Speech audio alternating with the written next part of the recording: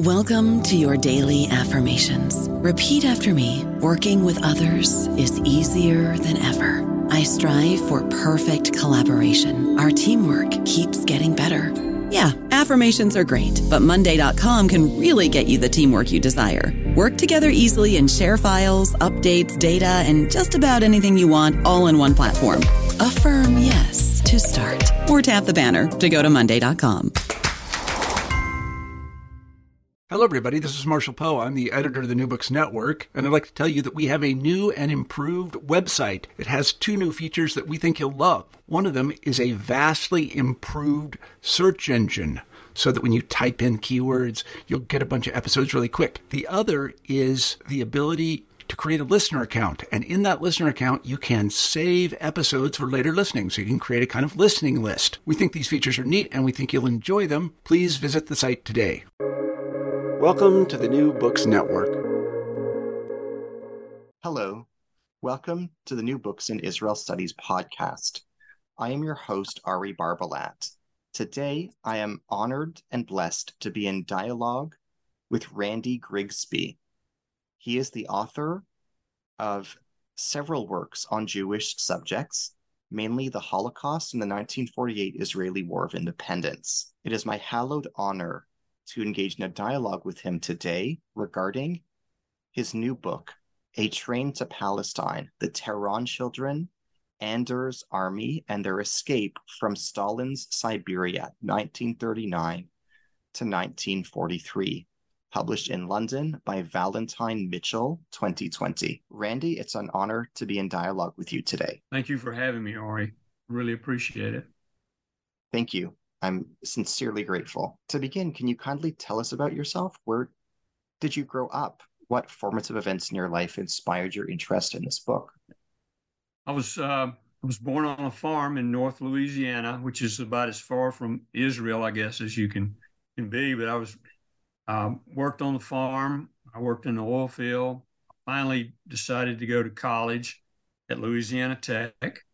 And when I graduated, I was going to go back. I was going to pay off my student loan and go back. And my goal in life was to teach at the university level, history or Southern literature, which I loved. But, you know, as you know, the world takes its own turn sometimes. And in my job, I veered into sales. And I found out it was something I really liked. Never thought about being a salesman. I liked it. I was good at it, so I stayed with it. Then I met my wife, Joyce, and we still live in Shreveport. And then when you have a family of daughter and grandchildren and son-in-law, then you're in. You know, life has started, and you're on that path. I retired in 2011 from my main job of selling. Stayed with it, one company in medical sales all those years, and my wife wanted to go to Israel. And she always talked about it. So when I retired, I bought her a Christmas gift of a ticket to Israel. And when she opened it up that morning, Ari, she said, and you're going to go too. And I said, no, I'm not going to go. I've traveled for a living. I stayed in a car and an airplane all my life traveling to be in sales. So you go. Well, the pastor of the church talked to me several days later, and he said, you know, I really believe if you go with us that God will have a gift for you. So I thought, well, that's something you have to really think about when a pastor tells you that. But I still wasn't going to go, Ari. I still wasn't going to go. And so I told them, I'm not going. You guys go ahead. I'm staying here. Final answer, not going. So on the way to Israel, I read a book, Martin Gilbert's book on the history of Israel on the plane. The trip I wasn't going to take, I was on the trip reading Martin Gilbert's book. Began to read about Israel before we went. This was 2014. And when we landed, my wife said, I feel like I'm home. So that just kind of set the tone for the whole trip. We had a great trip. We followed the normal pattern of, up the seacoast, up to the Galilee area, down to the Dead Sea. Saw a lot of interesting things. I saw things I had been reading in Martin Gilbert's book on the way over, and I was continually reading it. In Jerusalem, though, the first night, we were supposed to go to the Yad Vashem the next day. and I had a dream about the Tehran children, which is in the title of the book. And we'll explain a little later exactly what the Tehran children are. But I read one paragraph in a book years ago about the Tehran children being in Tehran. So when we went to the Yad Vashem, we had this real nice little French lady who was a Holocaust survivor herself. She gave the tours. And I asked her, do you have anything on the Tehran children? And she seemed really excited because the Tehran children's story is not known outside of Israel very well. So for an American to know this, she was kind of excited about it. And I told her I knew a little bit. Well, I told her I felt like I wanted to write a book on if I could find a Tehran child, but what are the odds? This is 1943.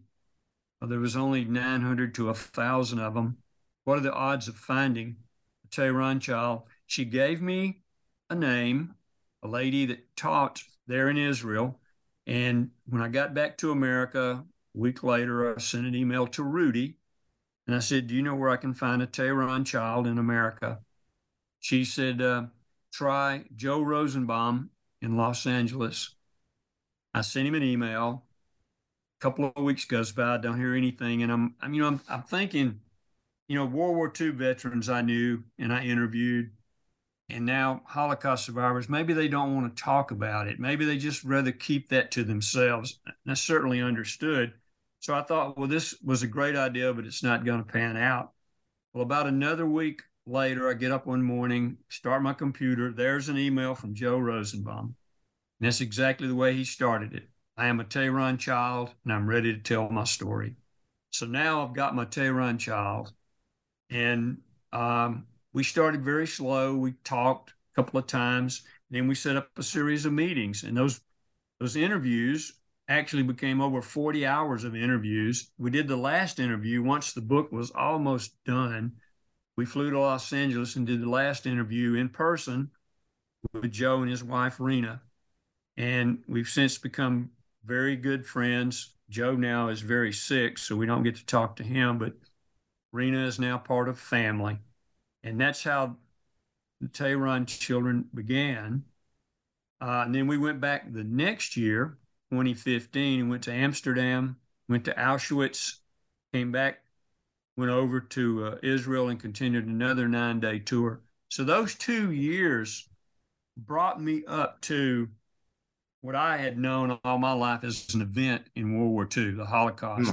Well, now I had the foundation to write about the Shoah, the Holocaust, what happened during that time, and why Joe and his family were driven out of Germany when he was 8 years old. What are the primary themes in this book? What message does this book convey? Well, you give that a lot of thought when you're writing something over 3.5 to 4 years. What am I trying to tell the reader here? And basically, Joe's book comes down to the human will to be so strong to survive. Mm-hmm. That was an amazing thing. I read all these books on the Holocaust, and of course, we know 1.5 million children were murdered in Europe in the killing camps. Mm-hmm. The will to survive in that type of environment. And also that wherever there's darkness, and there certainly was in Hitler's Europe, wherever there's darkness, there always seemed to be a light that came in against that darkness. And you read about people who helped the Jewish refugees survive, helped them escape, took a risk at death themselves if they were caught even giving a glass of water to a Jewish person. And in Siberia, where there was really not much to gain to help the Jewish people in an isolated situation like that, but they'll read in the book that people certainly did, and that the Jewish commander, General Anders, that we'll talk about later, he took a great risk in taking the Jewish refugees out of Poland with him. So I think that's the two main things. But the main thing that got me was the human will to survive, and how one person fights with everything, and then another person in the same situation would finally give up. And I've tried real hard to understand that. What would you like listeners to get out of our dialogue today? That it's important that we don't it's important that we don't take for granted that everyone believes or understands or knows like we do from our reading and our writing. I'm amazed at how many people, I know when General Eisenhower toured the camps, he made the statement, bringing all the photographers and the journalists. I want nobody to say this never happened. But you and I live, and the readers, we live in a world where there are people that don't believe it happened. And if it did, it wasn't to the degree, the disbelief of the Holocaust. To me, this is an educational tool. I would love to get into schools with Joe's book. And we've done some talks in schools. But to teach people that this happened, the cruelty of it, and it should really happen again. But there's a vacuum out there that, people that are listening to your telecast, people that are going to read the books, they think like we do, but there's a large amount of people that really doubt a lot of this happened. And it's incredible to me with the documentation we have, the photographs, the films, the testimonies.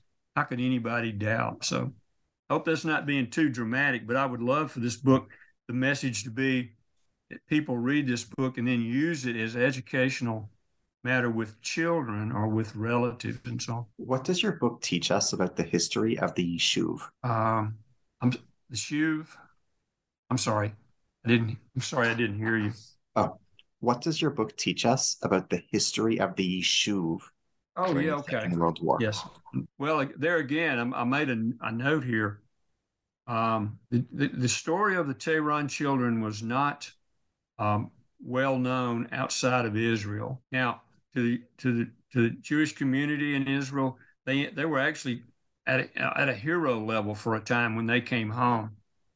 As far as the book itself and Yushev, it connects in this way. When they were on the train coming into Palestine, at that time, just the year before, a lot of information about the Holocaust had finally come out, and the Jewish community knew what was happening in Europe. And David Ben-Gurion wrote a speech called the Nazi Valley of Death. There was not a lot of knowledge. People began to think what was going on, but they didn't know for sure. Fast forward 1 year, the Tehran children on a train coming through Palestine to get to a detention camp, and they became a hero. I think it was for the Jewish community at that time. It was at least a piece of good news that they needed so badly in the middle of the Second World War, that people could be rescued from the darkness, and they could be successful in getting children out of places like that. I just think that piece of good news probably changed. To me, reading it changed the attitude of the Jewish community in Palestine at that time. What were conditions like in the athletes' detention camp that you just alluded to? Can you explain what arrivals would have experienced there? What experiences did the refugees that you depict have at athlete detention camp? You got to think about this. Joe Rosenbaum was 8 years old when they were driven out of Cologne, Germany. For an 8-year-old child, for 5 years, Joe never slept in a bed or had 3 meals a day. They scraped for food. So this is the mindset he's in. In Tehran, things were no better. But when they get to Palestine, things change immediately. The first thing was when they landed at Port Said in Egypt, the first people they saw were Jewish soldiers with the Star of David patches on their shoulders. They were a group of Jewish soldiers that were fighting with the British in North Africa. And Joe relates in the book that this looked different to him. They were always scared of any soldier with a gun. But these were Jewish soldiers. And they began to think, he began to say, maybe this is going to be okay. They were fed well in Egypt, waiting for the train the next morning. But when they got to the detention camp, the warmth of these ladies that met them and hugged them and immediately gave them food. And Joe said that day that he stuffed his pockets with bread. Every piece of bread he could get, he stuffed it in his pockets. Now, they were still somewhat skeptical because that night they hid bread under the beds, thinking someone still could take the food away. That's the life they had lived for 5 years. They had showers, they had warm beds, they had clean clothes, they had all the food they could eat, and they were treated so kindly by these ladies that worked in the camp. And then here comes Henrietta Zoll, that we'll learn about a little later, of Youth Aliyah. And she interviewed each child. So Joe remembered he was then 12 or 13, remembered being by Henrietta Zoll. So arriving at this camp, it changed their lives totally. And of course, for many of them, that was just the beginning of their healing. Then they had to, they had no homes. They had no homes to go back to. They had no relatives, many of them. So in a way, it was great that they landed there, that they landed in a place where things were just so set up for them. But it was the beginning of a lot of their troubles. That wasn't the end of the story for many of them, such as Joe's. Who was Joe Rosenbaum? Can you tell us about him? Yeah. Joe Rosenbaum was 8 years old in Cologne, Germany. His father at that time had come to America, and the policy was then you had to have a job to send for your family. So his father, in 1938, this was in the fall of 1938, had come here to look for a job, hadn't found one yet. His older daughter, Inez, was in Belgium, and she was living with her uncle because that gave one less mouth to feed in Cologne. And of course, Joe and his younger sister and his mother lived in Cologne. So Inez, the older daughter, was in Belgium. So when the German police came in and said, you have to get out of here tonight and go to the train station, then it was Joe, 8 years old, younger sister Nellie, and Mina, the wife, that when they started their trek out of there. Joe had lived he talked, when I interviewed him, he talked about such a great childhood that he had. Everyone laughed and they joked. He had a great father. They had a warm childhood, the way he described it.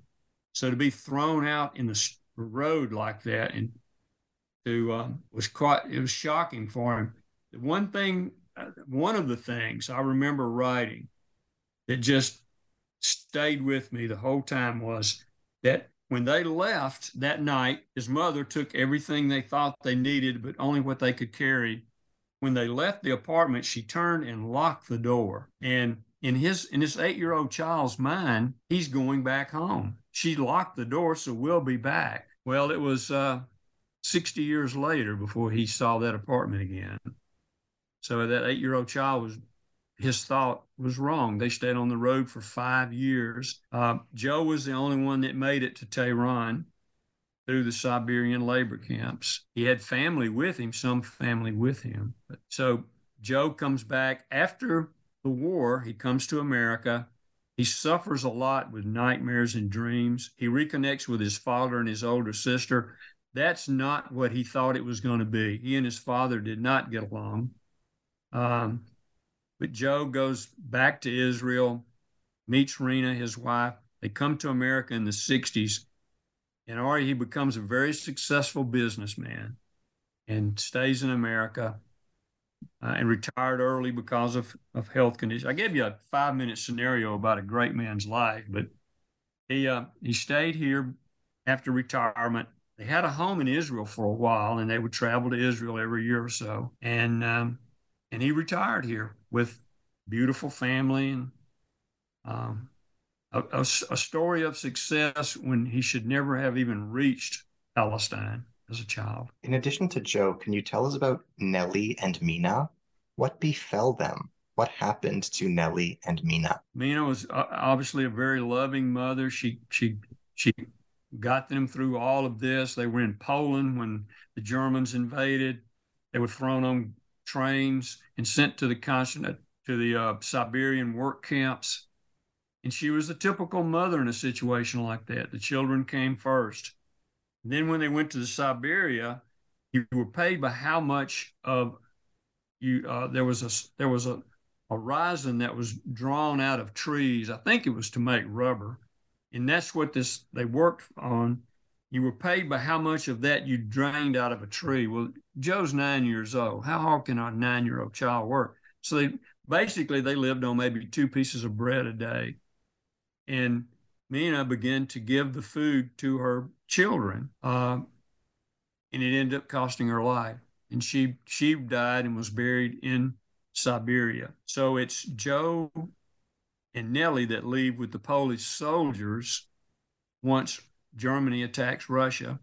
Stalin releases the Polish prisoners of war and all of the refugees, of which a large number are Jewish. And they start heading they want to get to Tehran, because the Polish soldiers were promised if they got to Tehran, they would train them, clothe them, and send them to North Africa to fight with Montgomery's 8th Army in North Africa against Rommel. Jewish children went along with them. Tashkent was just nothing less than a hellhole. There were too many people. They were overwhelmed. There were support groups there, kind of like a Red Cross organizations, but they were totally overwhelmed. Where they expected 20,000 refugees, there were 200,000 refugees starving and sick. So now you've got Joe and his little daughter on their own, living in a hut, trying to survive. And one morning he wakes up, and during the night, Nellie has died of starvation in her sleep. That is the hardest, obviously, that you can imagine. That was the hardest scene about the book that I wrote. In the beginning, Joe did not talk about it. He mentioned it. So I went back and I had read a book called Unbroken by Laura Hillenbrand. And I read an interview by her that she said when she came to a spot like this, she began to peel away the onion. That was to take the protagonist and gradually unpeel the story so that they feel comfortable telling it. So that's what I did with Joe. We would go back to it in an interview later and say, now Nellie was in Tashkent, and he would tell more, and he would tell more, and he would tell more until he finally told the whole story. And we both just broke.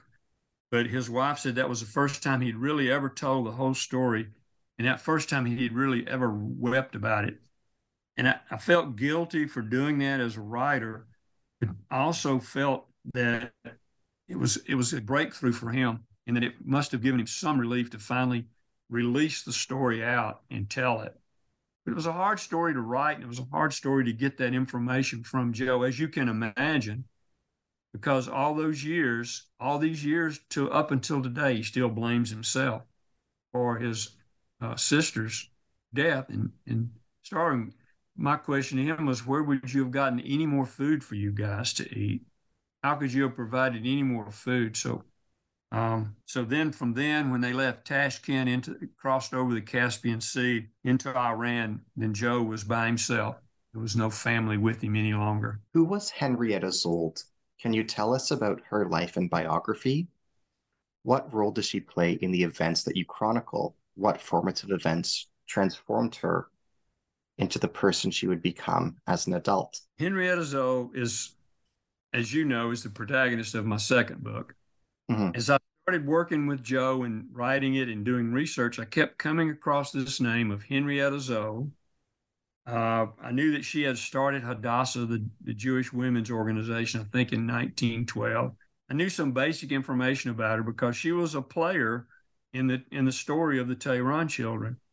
But I kept reading about it. I thought, well, I'm going to research more. So I ordered a couple of biographies that were written in the 40s and in the 70s, I believe, to have enough information to deal with her. She's probably one of the most amazing people I've ever read about. And I mean that.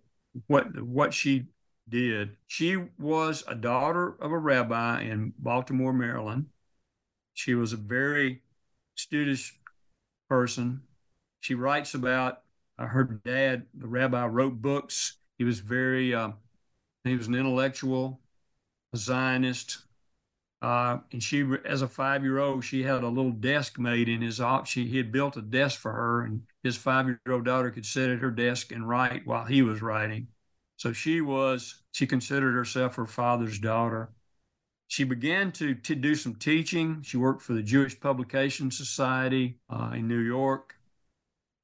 She fell in love. It was a lost love, and she had a nervous breakdown. And to try to get over that, her mother decided to take her to Europe to visit friends. And the Publication Society also added a $500 stipend so that they could go to Palestine. This was in 1909. They went, and on their tour outside of Jerusalem, they came across a lot of children that were very sick. You know, in 1909, medical facilities and clinics were almost non-existent in Palestine. Palestine was still a very undeveloped country in so many ways. And they saw these children with diseased eyes, with flies caked in their eyes from diseases. And her mother, who knew about the Bible study she was having, Bible study that ended up being Hadassah, turned to Henrietta and said, "This is what you should be doing. Your purpose is in Palestine." It's amazing how one comment from a mother or any person can define a person's life from then on. But that one comment by her mother put Palestine in her. She went back. She formed Hadassah in 1912. In 1920, they sent 2 nurses to start medical facilities there. I'm sorry, shortly after 1912. But in 1920, Henrietta went for the first time to Palestine to check on how the medical development was going and everything. She was going to stay for 2 years. That was 1920.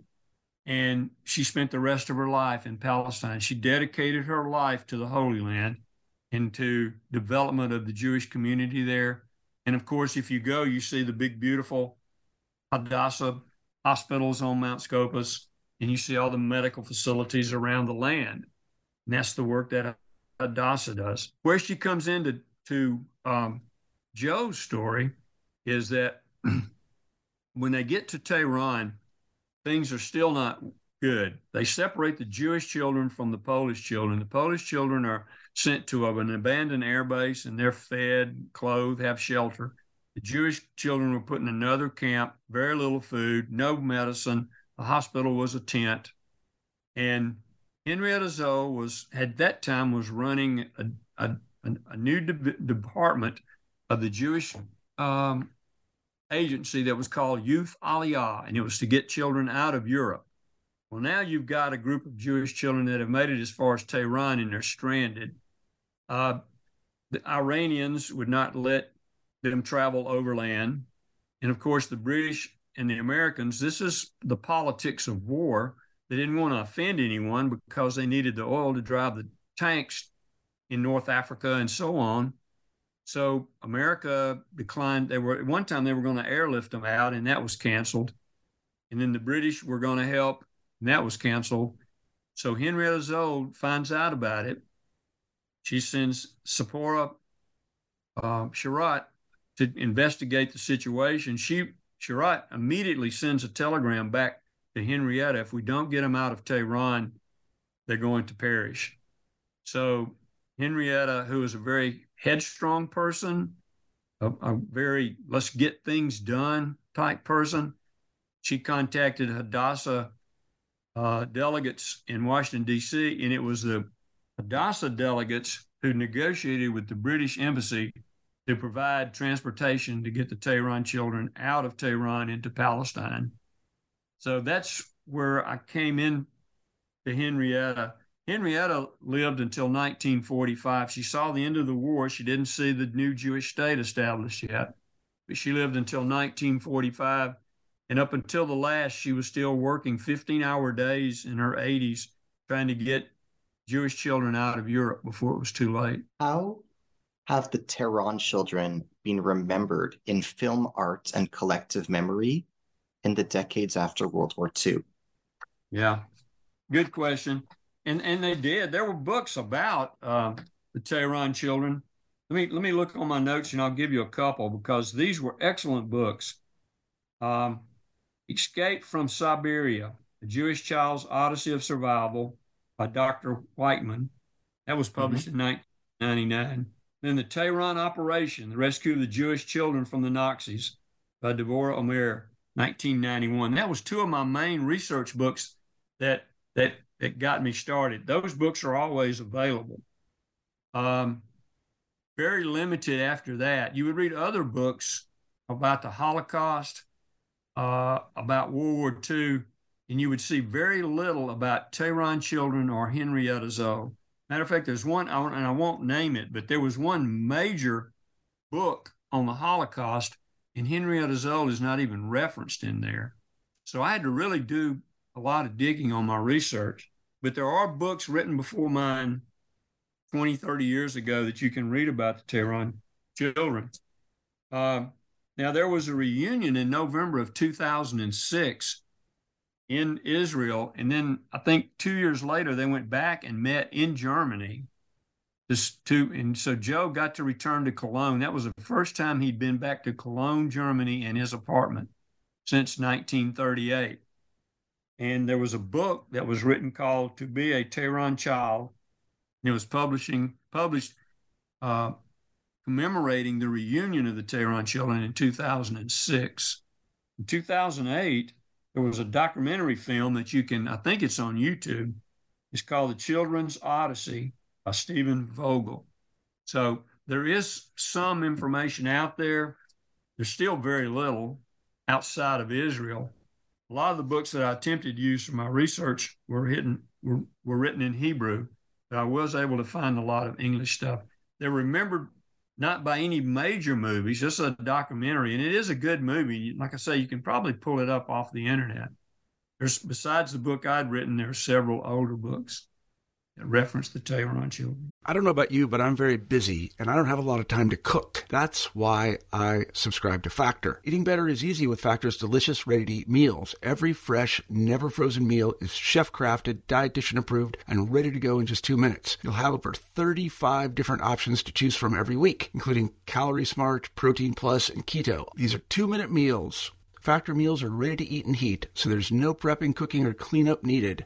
They're flexible for your schedule. Get as much or as little as you need by choosing your meals every week. Factor's the perfect solution if you're looking for fast, premium options with no cooking required. Sign up and save. We've done the math, and this is important. Factor is less expensive than takeout, and every meal is dietitian approved to be nutritious and delicious. Head to factormeals.com/NBN50 and use code NBN50 to get 50% off. That's code NBN50 at factormeals.com/NBN50 to get 50% off. Where does the term Tehran children come from?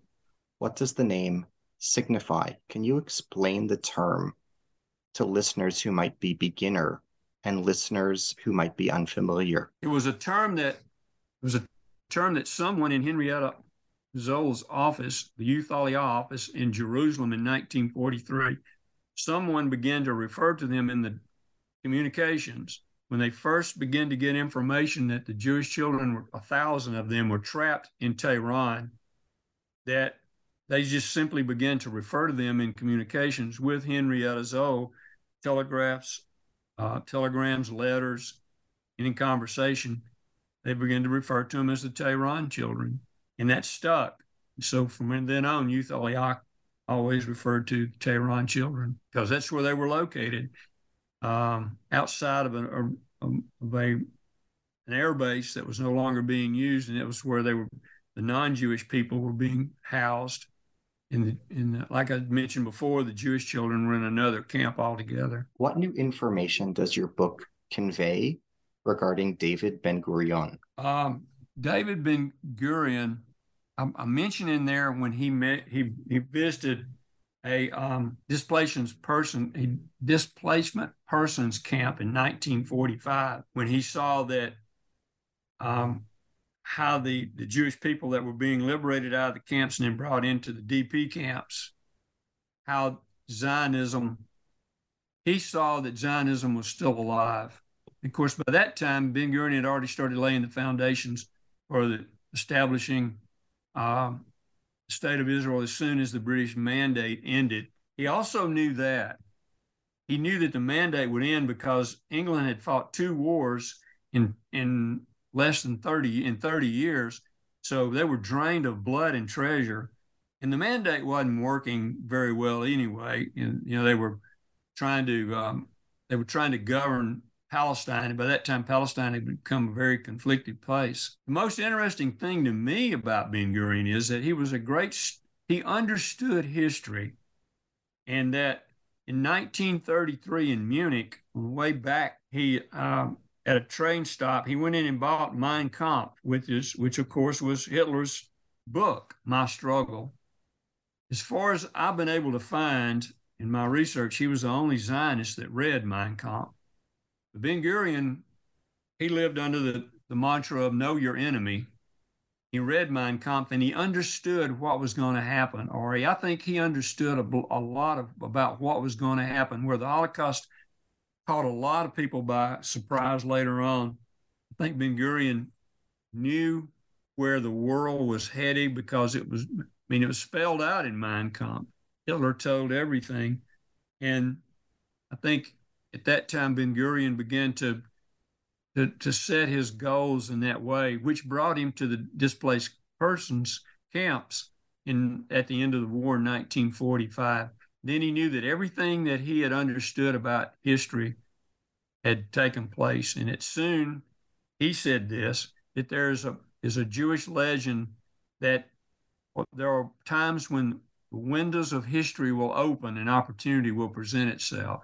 And he believed that during the whole time from 1933 to the end of the war. Ben-Gurion is, for a person who had not read much about him, Ben-Gurion is a very complex person and hard to understand.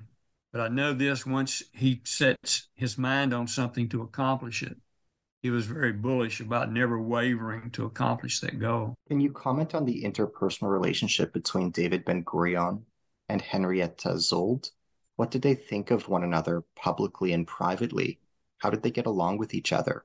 Ben-Gurion and Szold got along. They were friends. You would call them friends. They got along publicly, but also they got along in personal relationship, because when Henrietta Szold came back to Palestine to take over Youth Aliyah to get the children out of Germany. At first, she read what they wanted to accomplish, and she said, this won't work. It's too big of a plan. We're already strapped for money, for funds, and so on. So the Youth Aliyah, which ended up rescuing 20,000 children out of Hitler's Europe, Szold at first didn't buy off on it. She said, this is just, we don't have the money and everything. Ben-Gurion went to her personally and said, if not you, who is going to do this? That's what kind of turned Henrietta's mind to stop and think that we'll give this a try and we'll see how many people. In public, he said, it's on the back of my book, that Ben-Gurion called her the greatest Jewish woman in over 400 years. So they thought a lot of each other publicly. They thought of a lot in private. They were both two-state solution people originally. Up until 1937, when a lot of the rioting and everything in Palestine began to change people's mind. They tended to think alike. Ben-Gurion was, of course, he knew it was going to take a war for the Jewish state to be established. Henrietta was more of a pacifist. So if there's any disagreement they had, it would have been that. But it would not have been a strong disagreement, I don't believe. If Henrietta had lived past 1945 into 48, she would have probably agreed with him on how the state of Israel was founded. Can you say more about David Ben-Gurion's visit to Bergen-Belsen concentration camp in October 1945 and to the Zeilsheim detention camp outside of Frankfurt on October 19th, 1945? He tried to keep this low. He tried to really keep this low key, his visits, to the point where when he was at the last camp, at Bergen-Belsen, he got a tour. He saw the gallows and the gas chambers and all the evidence. That's when he made the comment that for the people here, that he gave an oath that the only way that we'll ever be safe for sure and this won't happen again is when we have our own nation. That's where he made that comment at Bergen-Belsen while on tour with the gallows and all the instruments of death that the Germans had there. The later camp that he was at, he actually stayed in the car not to be recognized. He wanted to low-key the visit. He just wanted to see what the mindset of the Jewish refugees were that had been taken just months ago or weeks ago from killing camps. Someone recognized him, and they brought him out, and they started cheering him, and he ended up going into an auditorium there on the grounds, and he gave a speech. And Ben-Gurion is this tough old guy, just straightforward. He started weeping when he saw what he saw. And in his diary, he said he knew then that the fires of Zionism were alive, and that what they were going to do would work because of Zionism being alive. Many people believe that the Jewish people coming out of the camps were defeated and beaten, and he saw absolutely different that morning when he was at the last camp. So those 2 visits were enough to just convince him to go forward with everything he had planned. He knew the opportunity, that window of history opening that I referred to back. He knew at some point it would. It would be 3 years later, but he didn't know then, but he knew at some point it would open up and the opportunity to change history would be there. Who was General Vladislav Anders? What role does he play in the events that you narrate? Can you tell us about his biography and historical legacy? What were the formative events in his life? Yes. Anders ended up being a hero of mine. I think every person that researches comes up with characters they like and then characters that they just write about. Anders became almost a hero to me in that I got his autobiography. I got a copy of his autobiography, An Army in Exile. And Anders was on the front lines when Germany invaded Poland in September of 1939. He was right in front of the massive German army, and they fought back. And of course, it was brutal because the Germans they had them outnumbered. Polish, they still had the cavalry with horses, and they were going against German tanks. So the odds of them winning, but his job was to slow the German advance down. Something I didn't know is that the Polish army was successful in some ways of slowing parts of the German advance down, when most of history just makes, that they just literally just were crushed, which they were at the end. But there were moments when they actually retook some positions to slow the German advance. By this time, they're beaten, though, and so Anders is given command of all the remaining forces there in front of the German army. They begin to try to retreat out of Romania, over into Romania, and they're cut off, and he's captured, and they're sent to prison in Moscow, which would probably end up being death for him. The soldiers were sent to Siberia, close to the areas where Joe Rosenbaum and the Jewish refugees were, in the Siberian camps. But there in Russia, Anders began to think that this is the end. He began to say, this is my fate. I'll either be a firing squad or I'll die here in this prison, which is hard for a soldier. He couldn't fight back. But Hitler changed all that. He had Operation Barbarossa. He betrayed his ally, which Russia was at that time, and invaded Russia.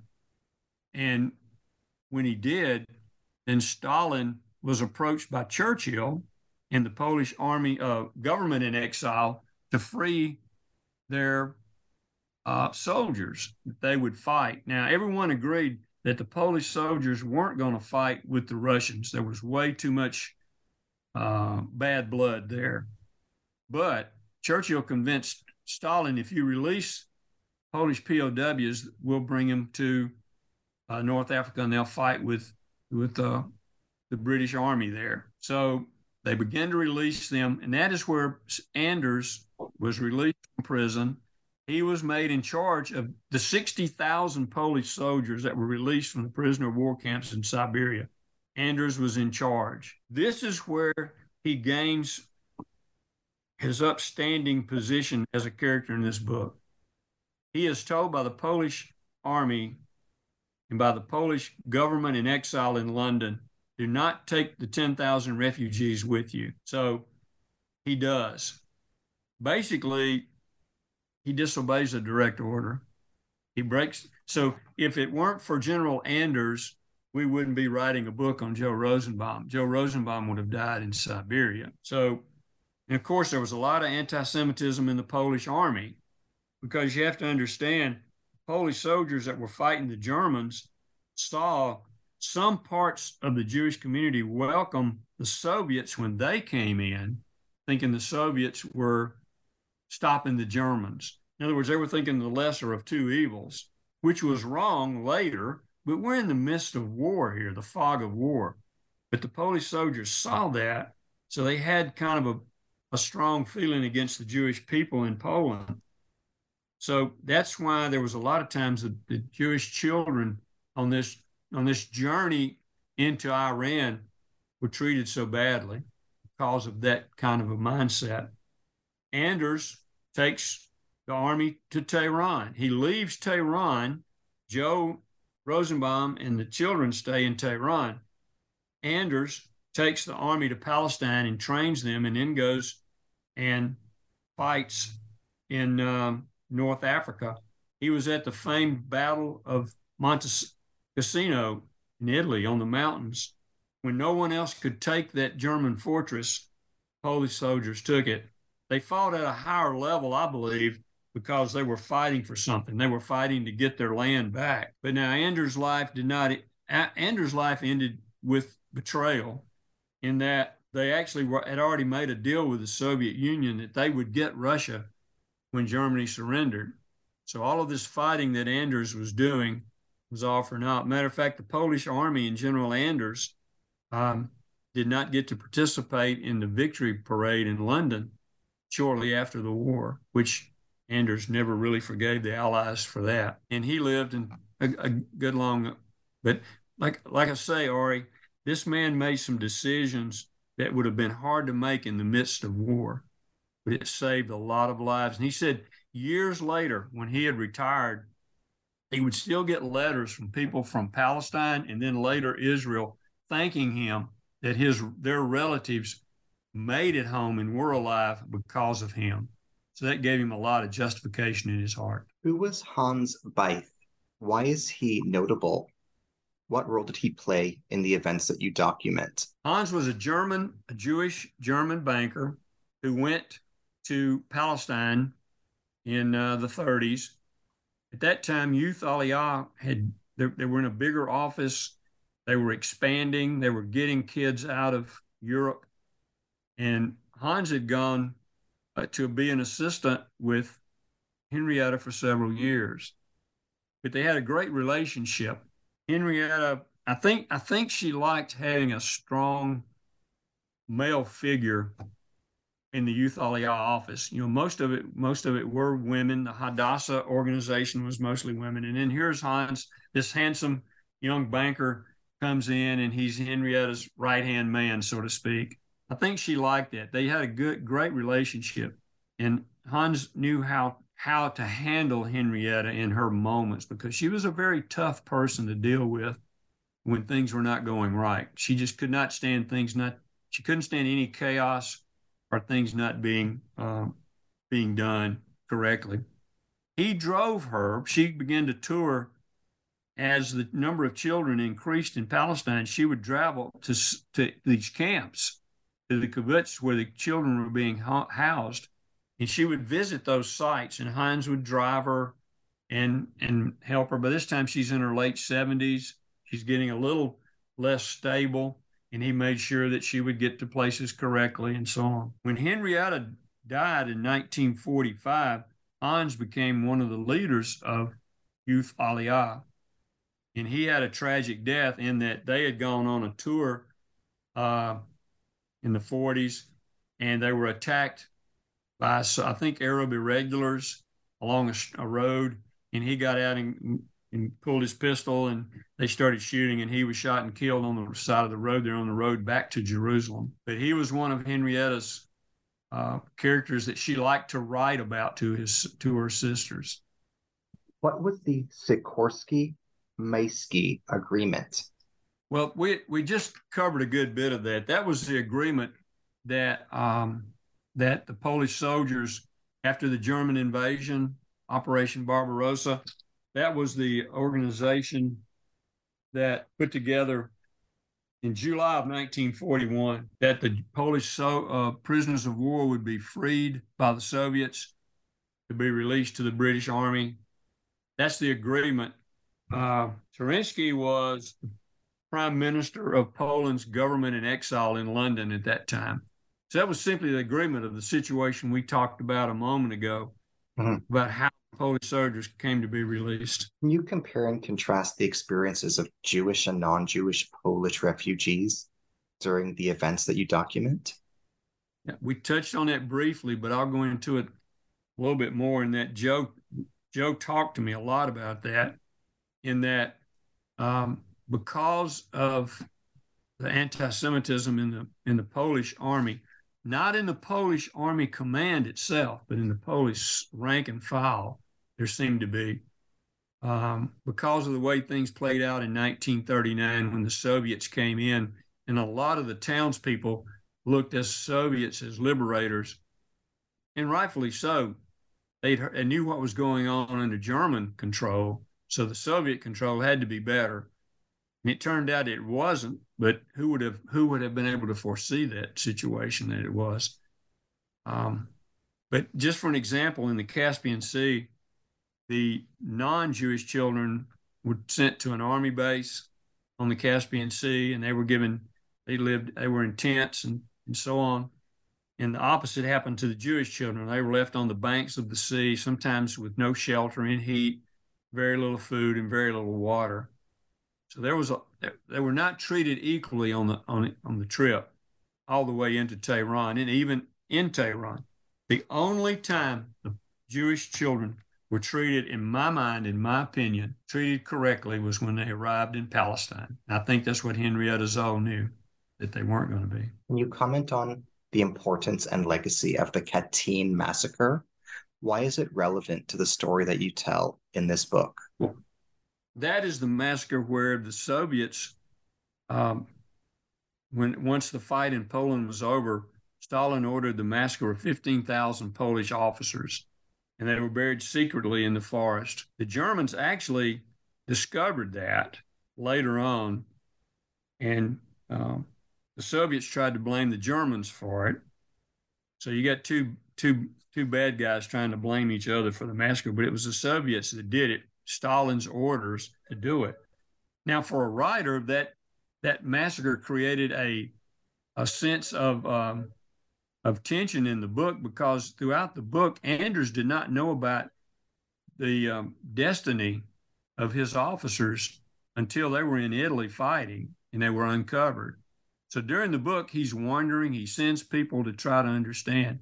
So in the book, it creates kind of a sense of tension or mystery about what happened to the soldiers. That's when Anders first came to the realization that if the Allies were not going to do anything about Stalin, I mean, Stalin is a guy that, let's net it out. Stalin is the guy that Churchill and President Roosevelt are dealing with. And Stalin had ordered the massacre of 15,000 Polish troops, and it was being sort of just kind of swept under the rug. And of course, the Polish army under Anders was now fighting and giving their lives in Italy for the Allied cause. It created a lot of bad feelings between the Allies when it was exposed. As we bring our dialogue today to a close, can you tell us about where you directed your attention after completing this book? After I finished, Joe obviously had the next book, which I thought was a blessing for me, because I knew I was going to write the second book on Henrietta Zoll. There was no question about that. And it's especially how it had been so long since there was one book by Joan Dash called Summoned to Jerusalem. It was written in the 70s. To me, that was a major book. Now, there are some new ones coming out later, but I knew that Henrietta would be the subject of my second book. So that's when I began immediately on that. And that's the one called Labyrinth of Darkness and Light, about the rescue of the children from 1933 to 45. Then after that, I'm working on a book on the 1948 War of Independence, which, again, Henrietta kind of led me into that because I did so much research on Ben-Gurion, and he's the driving force in the 48 war and the establishment of Jerusalem as a nation.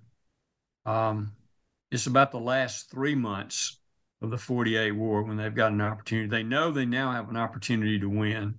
They have to take the Negev desert, and they now know that they can win this war and be a state and have an army and a boundary and be at peace at least for a while. I'm excited to see that forthcoming book on the 1948 war whenever it's available, whenever it's complete. I wish you the best of luck in your journey of preparing, writing, editing, and seeing that worthy and worthwhile project to completion. Thank you, Ari. I really appreciate your time. Thank you. It was my hallowed honor to have this time with you today. Thank you for this masterful project. Thank you for all that you sacrificed to bring it into creation for the benefit of your readers. And thank you for filling in so many gaps in what most of us know about the Tehran children and this very important history in the Holocaust and in the course of World War II. I can hardly thank you enough, and can hardly thank you enough on behalf of anonymous readers who you may never meet, but who will benefit tremendously from what you have prepared for us. It's a worthwhile cause for people to know about the founding of Israel and the things that created the 48 war. A lot of heroes in that story too. Thank you. To our listeners, I am your host today on the New Books in Israel Studies podcast, Ari Barbalat. Today, I have been in dialogue with Randy Grigsby. He is the author of academic work on many Jewish subjects, mainly the Holocaust and the 1948 Israeli War of Independence.